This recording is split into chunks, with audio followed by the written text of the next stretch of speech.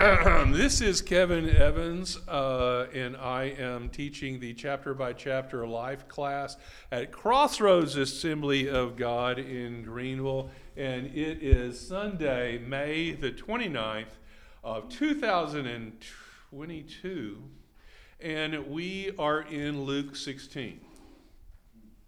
Luke 16 has three parables in it, all three of which are difficult in their interpretation. And I think, personally, in the Gospel of Kevin, that Luke, when he was compiling his Gospel, were trying to make things fit kind of where, somewhere in the chronology, and sometimes some of them don't fit. He had a teaching that somebody told him that Christ taught, but he didn't know when Christ taught that teaching. So he organized things kind of thematically where they sort of fit so that the story flowed, because he was a good writer. So he has these three stories that all have implications to them that are complicated, and they don't really fit anywhere, and we don't know chronologically where this question came up, other than that it was, in this last case, it was a response to Pharisees. And so he puts the three tough ones together. And so we have spent the last 2 weeks on the first two, the parable of the shrewd manager, and then the parables on divorce, or his teaching on divorce. And now we're going to jump into the last one, which is called the rich man and Lazarus.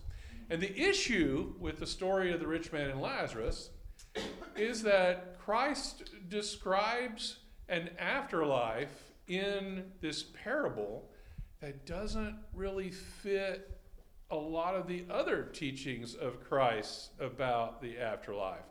And so people will take this teaching and try to superimpose some kind of architecture over heaven that isn't very well substantiated. In addition to that, we as Westerners have this ingrained picture of heaven and hell that isn't the least bit biblical for the most of it. And so we don't know how to interpret what all this stuff means. I didn't do an exhaustive study, but basically, Scripture says that heaven is being in the presence of God. God exists outside of, getting into the Gospel of Kevin, our four dimensions. So he's here but higher. And not constrained by time, which is a whole 2-hour lecture. And he has angels that he made before he got to us. And he made a bunch of angels who are independent people and evidently have freedom of will, because a third of them broke away, and we know this from other scriptures. And they are now in opposition to God, which would be Lucifer and Lucifer's minions. So demons are angels. What does a demon look like, Andrew? Well, are you talking about according to modern day culture? No, I mean, when I said demon, what picture appeared in your head? Anyway. What does it look like? Come on. You know what it looks like. What does a demon look like? I guess you could say with horns. Yes. And what color are they? Red. What, we have this picture of a scary animal-like beast with horns who's red with a tail and claws, and it's something horrifying.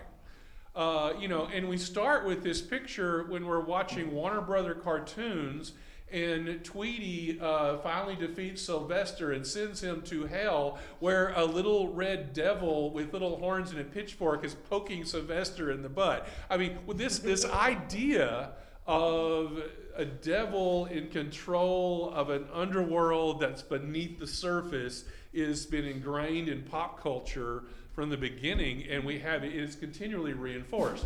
And all of that is invented. It's all based on Dante's Inferno, which is a classical book. And he drew on all kinds of European non-Christian concepts of afterlife and kind of stuffed it all together in a really creative way. Everybody thought it was cool, and we've been ripping them off ever since. What is hell really? A place of torment. Yes. And a place. Lake full of ashen fire, river of fire, that, depending on the interpretation. There's not a whole lot of definition on it. We don't really know the architecture, if you will, of the afterlife. Okay, we know that there's a place of torment. We know that there's a place with God, and God, when we die, we leave here and we immediately step into the presence of God. So we're stepping over that dimensional plane, Gospel of Kevin, and you're stepping into God's presence. But there are mansions, but what is a mansion? It kind of depends on your interpretation there too. I don't think that tells us much. You will have a place in heaven. That's nice. And we don't really need food, clothing, shelter. Yes. At that point. So define, what does mansion mean? And I think our human concept of heaven, we may be limited by the sheer fact that we're people. We may not be able to envision this. And I think that Christ, in telling this parable, if he had tried to give us a accurate and detailed picture of what the afterlife looks like, it would completely miss its point. So we dumbed it down. He dumbed it down for us. And so he tells this story. And the story is not about telling us what the afterlife is going to be like. That's not the point. The point is to pound it into the Pharisees' heads who are listening to him that their idea, their very Greek idea, that rich people are good because they're rich, and poor people are sinners because they're poor, is false. They have a huge sense of security because daddy gave them a bunch of money, and that must mean they're perfectly good and they're perfectly righteous in God's sight because God has blessed them with all this money, and therefore they have justification to be horrible, horrible people. Does that apply to the government taxation theft? I'm just messing with you. Yes. Sure it does. I'm just. I don't know why I'm staring at you, Andrew. Anyway, I'll stare at Kenny I guess now. I just have a beautiful face. Yeah, that must be it. What? So Christ is preaching to these people that are snobs because he is ministering to poor people who they see as sinners. And why would you reach out to sinners? They're sinners. You should be serving the righteous people who are the rich people in charge, you know? And he's not fitting the status quo. He's ministering to the poor. And there's a whole lot more poor than there are rich, as there always have been. And that makes them a little nervous. It's a challenge to their power. You know, they're losing their authority because all these rich people are feeling righteous. When did that happen? They need to go back to feeling like nothings and keep paying that tithe. You know, keep that temple going and try to redeem themselves. Yes, sir. Yes, sir. It's all about cash, ain't it? Yeah. Yeah. So, that's where this story comes from. So, going into verse 19, and I am reading this, Andrew. Verse 19, chapter 16. There is a rich man who is dressed in purple and fine linen and lived in luxury every day. At his gate was laid a beggar named Lazarus, covered with sores and longing to eat what fell from the rich man's table. Even the dogs came and licked his sores. The time came when the beggar died, and the angels carried him to Abraham's side. King James interprets that bosom. It's a tricky interpretation from the Greek. The rich man also died and was buried. In hell, where he was in torment, King James calls that Hades, he looked up and saw Abraham far away, with Lazarus by his side. So he called to him, Father Abraham, have pity on me and send Lazarus to dip the tip of his finger in water and cool my tongue, because I am in agony in this fire. But Abraham replied, Son, remember that in your lifetime you received your good things, while Lazarus received bad things. But now he is comforted here, and you are in agony. And that's the point, by the way.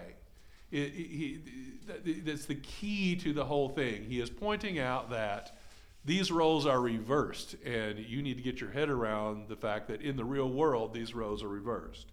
And besides all this, between us and you, a great chasm has been fixed, so that those who want to go from here to you cannot, nor can anyone cross over from there to us. And he answered, And I beg you, Father, send Lazarus to my father's house, for I have 5 brothers. Let him warn them so that they will not also come to this place of torment.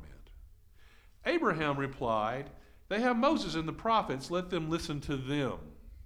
No, Father Abraham, he said, but if someone from the dead goes to them, they will repent. And he said to them, If they do not listen to Moses and the prophet, they will not be convinced if anyone rises from the dead. And then we're off to another parable. Apparently they didn't read what happened to Saul. Didn't. So, Abraham's bosom? I want to say something. Hit me. But like I say, before Christ's death and resurrection, the Old Testament saints couldn't go directly to heaven because the price of sin hasn't been paid. So there was 2 compartments. There was one for the righteous dead, known as Abraham's bosom, and there's one for the wicked dead. Yeah, ever heard that? There's like 2 compartments. There's Abraham's bosom they can go to, and then there's a compartment for the wicked dead. I've heard this, And I disagree with the theology. because Interpretation. that's what I've always heard, and right now, as far as I'm concerned, there's no one in Abraham's bosom, because anyone who died after Christ's death and resurrection, who's a believer in Christ, goes straight to heaven to be with the Lord. But there's a time when there's a place called Abraham's bosom. Really, no matter what your thoughts about where it is, there is in the Bible a separate place for the righteous Old Testament believers. There was a separate place they went to from the wicked dead. And people might argue about where it is, but there was a place called Abraham's bosom, which is not heaven itself, because when you look at it, it's talking about there's a distance between the place of suffering, the place of weakness and gnashing teeth from the wicked dead, and then there's a space of separation between that and Abraham's bosom, and they can look at each other, but they can't, interact. And that's just how close those 2 places were at the time. Yeah, those 2 places. Out of this parable, but I don't think this parable applies to the theology. Yeah, because Christ is explaining a position where the Pharisees and the sinners are reversed in their reward, and that's what he's trying to say. yeah.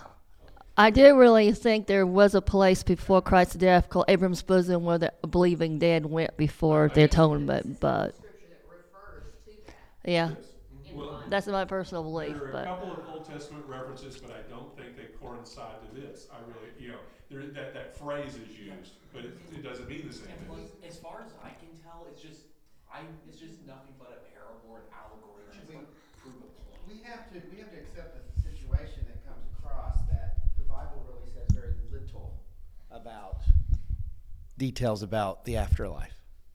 Yes. Very little. And we have developed entire books on the theology of it, though, based on assumptions from what the Bible says. And so it just comes down to faith. Is when we're a Christian, we be with Christ.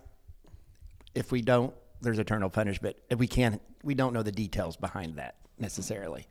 And I don't think God intends us to know the details of it. We need to make our choice. Right, And then live with the consequences. because it's not the point. That's not the point. Right.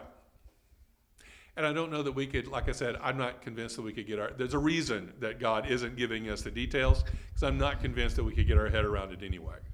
Although I will always try. The growth is in the journey, man. I guess so.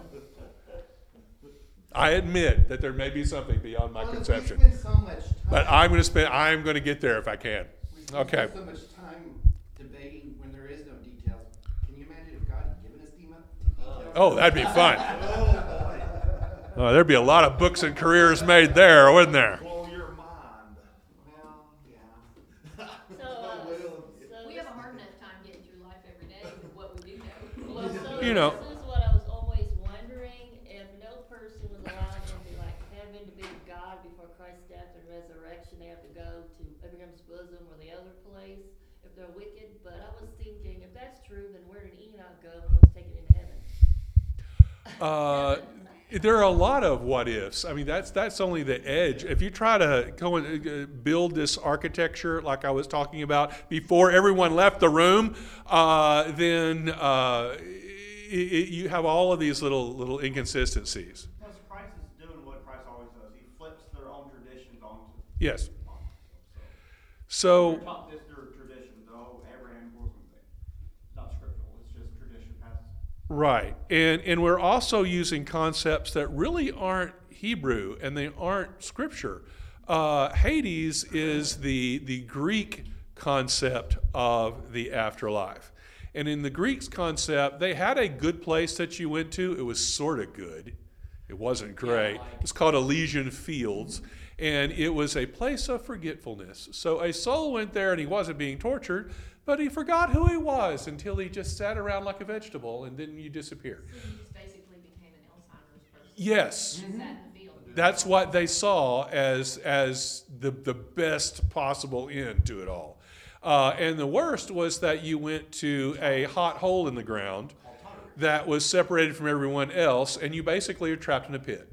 You're not on fire, you're just And trapped in a pit forever. There's also this part of Hades called the Blessed Isles, where all the heroes go, but that's besides the point. Now, That's he is Percy speaking. Jackson.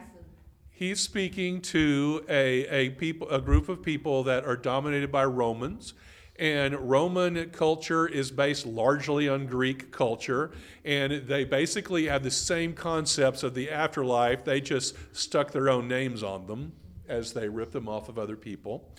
And so, this is going to respond. The people are going to respond to this idea. And so he's tossing out, and they understand that that's not what the afterlife looks like. And what is Abraham's bosom? Abraham is the father of the Jewish people. He obviously went to heaven. He is in God's presence. Wherever Abraham is, it's a good place. And so this sinner, this sore-covered sinner, went to Abraham's side. He went to Abraham. Sinners don't go to Abraham. That's what all the Pharisees are thinking to themselves. We go to Abraham. And then he says, oh, wait, the rich people wearing purple who are royal, he goes to Hades where it's uncomfortable? No. That's that's the reaction that he wants from his audience. It's not about trying to figure out how heaven He's works. trying to jerk the rug out from under them. Yes. That their money somehow makes them better. Yes. And that's the whole point. And then, so, in his story, he's got Lazarus. No, he's got the rich man, whom he doesn't name, looking for some kind of relief. And naturally, he says, oh, Father Abraham, since I'm one of your people, could you have that little slave boy there that's sitting next to you send some water down because I'm rather parched? That's how I interpret this. Sound like I'm down. But yeah, well, I did just watch the movie. So, he's still kind of being the elitist rich guy. He's asking another rich guy to order the poor guy to come bring him something to drink. And Abram says, oh, no. You're over there now, and we can't cross this chasm. And that's when the rich guy goes, oh, my, this is not good. And he says, well, if that's the case, if I am literally damned, then go tell my brothers to not screw this up because we had this all wrong. And that's, again, is the message that Christ is giving the Pharisees. And what is Abraham's response? It wouldn't help. Like he said, don't they got the law? Yeah, they've got the law, they've got the Torah, and one of the original. They've got all. They know this. They know how they're supposed to behave. But the rich guy goes, oh no, wait, no, you don't say it's up to the church. Nobody listens in church. Oh my goodness, no. What you need to do is scare them. Could you please send a dead guy? Send a ghost to scare Could you send a ghost? Could you resurrect someone so that they know that this is coming directly from you, Abraham, sir? I need to get this message across to my brothers. This is important. And what does Abraham say? Saying like, hey, if they're not convinced by the laws and the prophets and all that, why would they be convinced by a resurrected person? Which brings up that interesting question. Were they convinced by a resurrection? No, there's people that saw Jesus. Well, I saw people. Jesus resurrected a girl, Lazarus, that boy. Jesus was resurrected. Did that convince them? No. And so there's a lot of argument among theologians as to which resurrection he was pointing to. Because interesting enough, it's a parable. It's established parable, but it's the only parable where he actually used a proper name for one of his characters. It was Lazarus. And then we have this other Lazarus who couldn't possibly be the same fella who Jesus resurrected. Huh. Did that happen before or after this? What an interesting question. And Is he referring back to an event that had happened to kind of like bar him? Or was it foreshadowing of what he knew he was going to do? what an interesting question. And it's unanswerable. We don't know when this parable was preached. It's impossible. Well, we can put most of the actions in the gospel in a chronology, but as far as the number of minutes in between each one of those events, we can't lock down. And a number of things we can't even put an order to. This is one of those things. The only thing we can be sure of it was before his resurrection. Yes. Okay, Lazarus was probably also a common name. It's like me telling, hey, let me tell a story, a joke here. John. Yeah, there's a guy named Kevin, and he goes, Or they're, oh, I know. is there a significance to you using the word Lazarus even? I don't know, is there? I don't know. I didn't dig into that. That's an interesting question. What is the meaning of the word Lazarus? So look it up. But I mean, can like Lazarus is a common word. There were other people named Jesus at this time. I mean, there maybe had been significance. There's not. It's an argument from silence because we don't know, and it's okay that we don't know. True. Because the point of the parable is what you said. In the Gospel of Kevin, I'm going to have to write that someday. I don't think he's talking about the Lazarus's resurrection. I don't think he's talking about all the other resurrections. I think he's talking about his own. And I think it's foreshadowing to Christ's resurrection. And he's basically saying, you've had all the scriptures, Mr. Pharisee. Your entire life you are studied. You have degrees in the scriptures. And you still don't get this, and you live like a selfish person, and you worship money more than you worship Jehovah. I did all these miracles right in front of your face. Right. And he's basically, if you see me rise from the dead, they're still not going to embrace it because they have already embraced their own selfish needs. And so it's, seeing the big miracle doesn't convince people. You're going against the Assembly of God doctrine there. Am I? Oh my! I don't think seeing miracles convinces people. You know, man's heart is still evil. I know. Just like you can't legislate holiness. Yeah, true. I think the Holy It's Spirit a- has a work in there too, but the point is, if someone, a person can still disbelieve even when they see a miracle. And when they see a miracle, there's some people who might write it off as it's not from God. Or some people might write it off or don't want to accept it by faith or don't want to believe it and don't want to see, because if they did, they have to accept there is a God they're going to be held accountable to. I mean, if you see a miracle, you got to accept that there is a God. That you need to believe in Jesus, that he's in charge of your life, and you don't give account to him. There's a lot of stuff you got to. I think it goes deeper than that. You know. Because Jesus even complained. Gosh, I I hate this. I feel like I'm Donahue. Because even Jesus, man's heart is evil in its originality. We will find a way to rebel. Politics is never going to fix anything. "Quote unquote," the church system is not going to fix anything. Oral Roberts himself talked about, man, I had people come to my things and see miracles, and a lot of them still backslid, went somewhere else, whatever. He said, just because they came to my healing service, got healed, many of them still moved away from the Lord because their heart is always going back towards evil. Even if we're talking about charismatic gifts, how many people go to the church where the charismatic end thing is slain in the spirit, all that stuff, because that's happening here. But then another church down the road gets a new thing, and they go to that church. They're signs followers, which Christ had a lot bad things to say about them. Because he said there were people following him to see the fish and the loaves thing, which was a miracle, but the central focus was on the miracle, not on Christ. Right. And so when he has a big gathering and says, "Hey, you going to do the fish and bread thing again?" He goes, "No." Yeah. They left. Yeah. Because the eyes are not on Christ. The eyes are on the gifts. Because when you shake up the gifts in a church, and you'll lose the people who are just following the gifts. Because remember, the next great thing was the laughing revival. The what? You were too young. Where is that now? Nowhere. People follow the miraculous gifts, not Christ. That is the problem.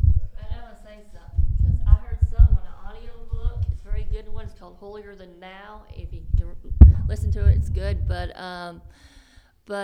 she was saying that before someone becomes a Christian, they are they're a walking dead person.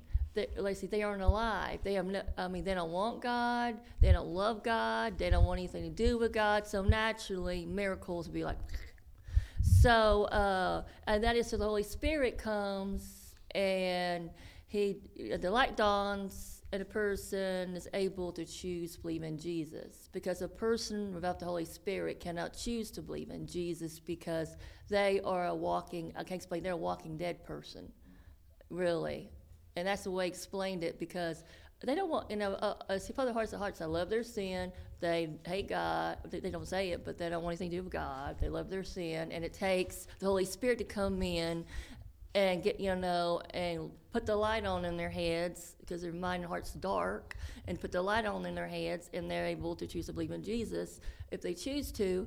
But the same thing with, So really, also it says in the Bible that to the natural man, the things of God are foolishness. The natural man, those people who aren't saved, who don't got the Holy Spirit, to the natural man, the stuff like miracles, what's in the Bible, to a natural man, this is just a book. This is foolishness. You're telling me this book is the Word of God, and that, they are, there's a passage that talks about, stuff like miracles and the Word of God and things of God are complete foolishness to the natural man. They don't understand it. They don't want it. They don't want to receive it. It takes the Holy Spirit to give you the desire for it, to help you understand it. Because if it wasn't for the Holy Spirit, I wouldn't want to desire this. I wouldn't understand it. It would be complete foolishness to me. I wouldn't want to seek Christ. I wouldn't want miracles, because I wouldn't understand it. I think it's foolishness. But thankfully, because of the Holy Spirit, and what the Holy Spirit does, because the Holy Spirit makes us spiritually alive, able to connect to God, able to receive from God, desire things of God, help us understand the Bible, help us with spiritual things. So yes, people with the Holy Spirit will naturally want miracles, because they want Christ, they want miracles, they want the touch of God. But you know what I'm saying? The unbelievers are like sign chasers who don't, you know. It's Kevin's turn. Kevin's turn. Does that make sense? Kevin's turn. With all due respect for the evil of man and the guidance of the Spirit, and I agree with all of that, I think the answer might be even simpler. We're cynics. We're cynics. Yeah, we're cynics. My wife has accused me of being the most cynical, questionable. I don't trust anybody, and I think everybody is out to get me. And mostly it's because they are. I just think there's a lot of. I think the older we get, the more cynical we get. Yes. We've been And you know, I was a graphic design teacher, and I love special effects in movies. And my job was to figure out how to fake a miracle. That's basically all we do in you know, I was making movies with little spaceships flying down and stuff. And then I'd see some kind of internet film where they filmed this spaceship coming down over this, and I would go, yeah, right. Because I could, you know, show you the program that was used to produce that. I don't believe anything. I don't trust anybody. Everybody that talks to me is trying to sell me something and separate me from my cash. And it's going to take a lot for me to begin to trust you. And some preacher comes in and starts showing me miracles. I'm rolling my eyes. I've been to Benny Hinn concerts with all of those empty wheelchairs that they roll up to the front, but the empty wheelchairs were there before anybody came into the auditorium. Before they came into the auditorium, you know, they didn't say anybody got out of all of those empty wheelchairs. They travel with a truck full of empty wheelchairs. This is a show. It's a show. I don't trust this. Now, yeah, okay. I'm ranting. Did I turn that over? I'm sorry. I don't know that I am unique, and I think that the people that Christ was preaching to were constantly being sold to. And I think there are false prophets who wanted their money. There were working legitimate priests who wanted their money. It's wow. Is a miracle going to convince you? I don't think they came to see the miracle. They came because they wanted free fish and bread. They didn't believe it came from a miracle. You think they doubted the miracle? Yes. Okay, maybe not all of them, but all of the Kevins out there did. Or at the end of the day, they didn't care. They were hungry and they got some food. We got two extremes. You got people who don't believe anything, and then you got the Christian who believes every Tom, Dick, and Harry and every miracle and everything. Yeah, but they're weird, and you know they're weird, and we all think they're weird. I'm balanced and normal. Are you? Of course you are. Naturally. Something that's also going on right now that I think can be thrown into this bag of tricks is all the prophets that are out there now. It is so trendy to be a prophet. And, you know, I have relatives who sit and listen to prophets on the radio or on the internet. And you know who you are. Hours every day. And then they tell me all these things are going to come to pass, including Donald Trump's going to come back to the presidency. Even before the next election, he's still going to somehow come back and be president. And they believe this. And it's then a when it doesn't trend. come true, what does the Bible tell us is supposed to happen? Declare them as a prophet. false prophet, and it does not happen. No, it doesn't. It is satanic, it is evil, it is sin. When someone says, thus saith the Lord, everyone, she brought it up, I did. Every one of those This is who just said so Donald Trump is going to be president, restored, should be cast out of ministry and lose their ordination for being false prophets. Wow. Say that. Thus saith Clayton Yick.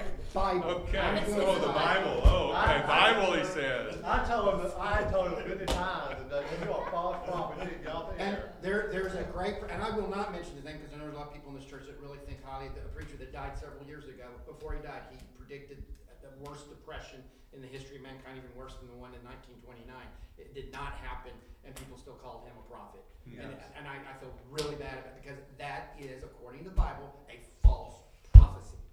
And when it says thou shalt not take the Lord's name in vain, has nothing to do with cussing.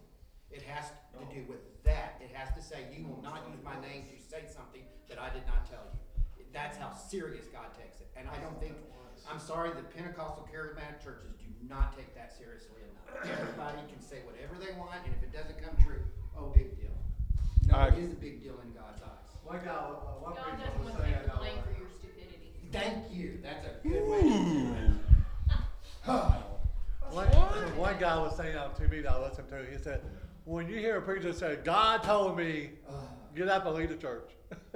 Well, and I'm not saying it doesn't happen, but I mean, I pastored 3 churches. Yes, I pastored 3 churches. I never said God said. If the Holy Spirit so blatantly said something, I might say it. But I do not throw that term out. That is a serious. God said this is good, unless it's Bible says it. But I mean, just something on like God said so and so is going to be president.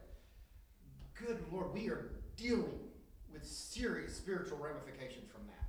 We need to take that much more seriously. And I think I'm a member of a Pentecostal charismatic organization. I think we play that as a joke. Yeah. And I get disgusted when I hear preachers or non-preachers, some non-preachers call themselves prophets too, say, thus saith the Lord, so easily. And So easy. it's just, it is part of the 10 Commandments. It's number 3 or something. What it breeds is lazy Christianity. Yeah. Because if I can trust you to tell me what God's trying to say, then I don't have to pray. Right. And I don't have to read God's word, and I don't have to develop my own And you're spiritual putting your hope in a condition. man.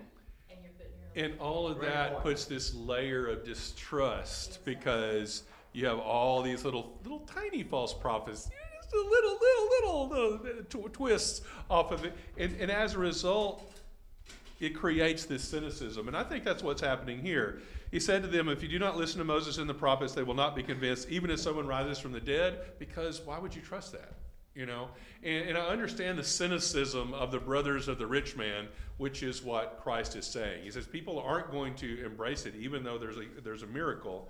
And you need to accept the fact that just because you're rich doesn't mean that you're good, and if you're poor, it doesn't mean you're sinful. It means you're rich or you're poor.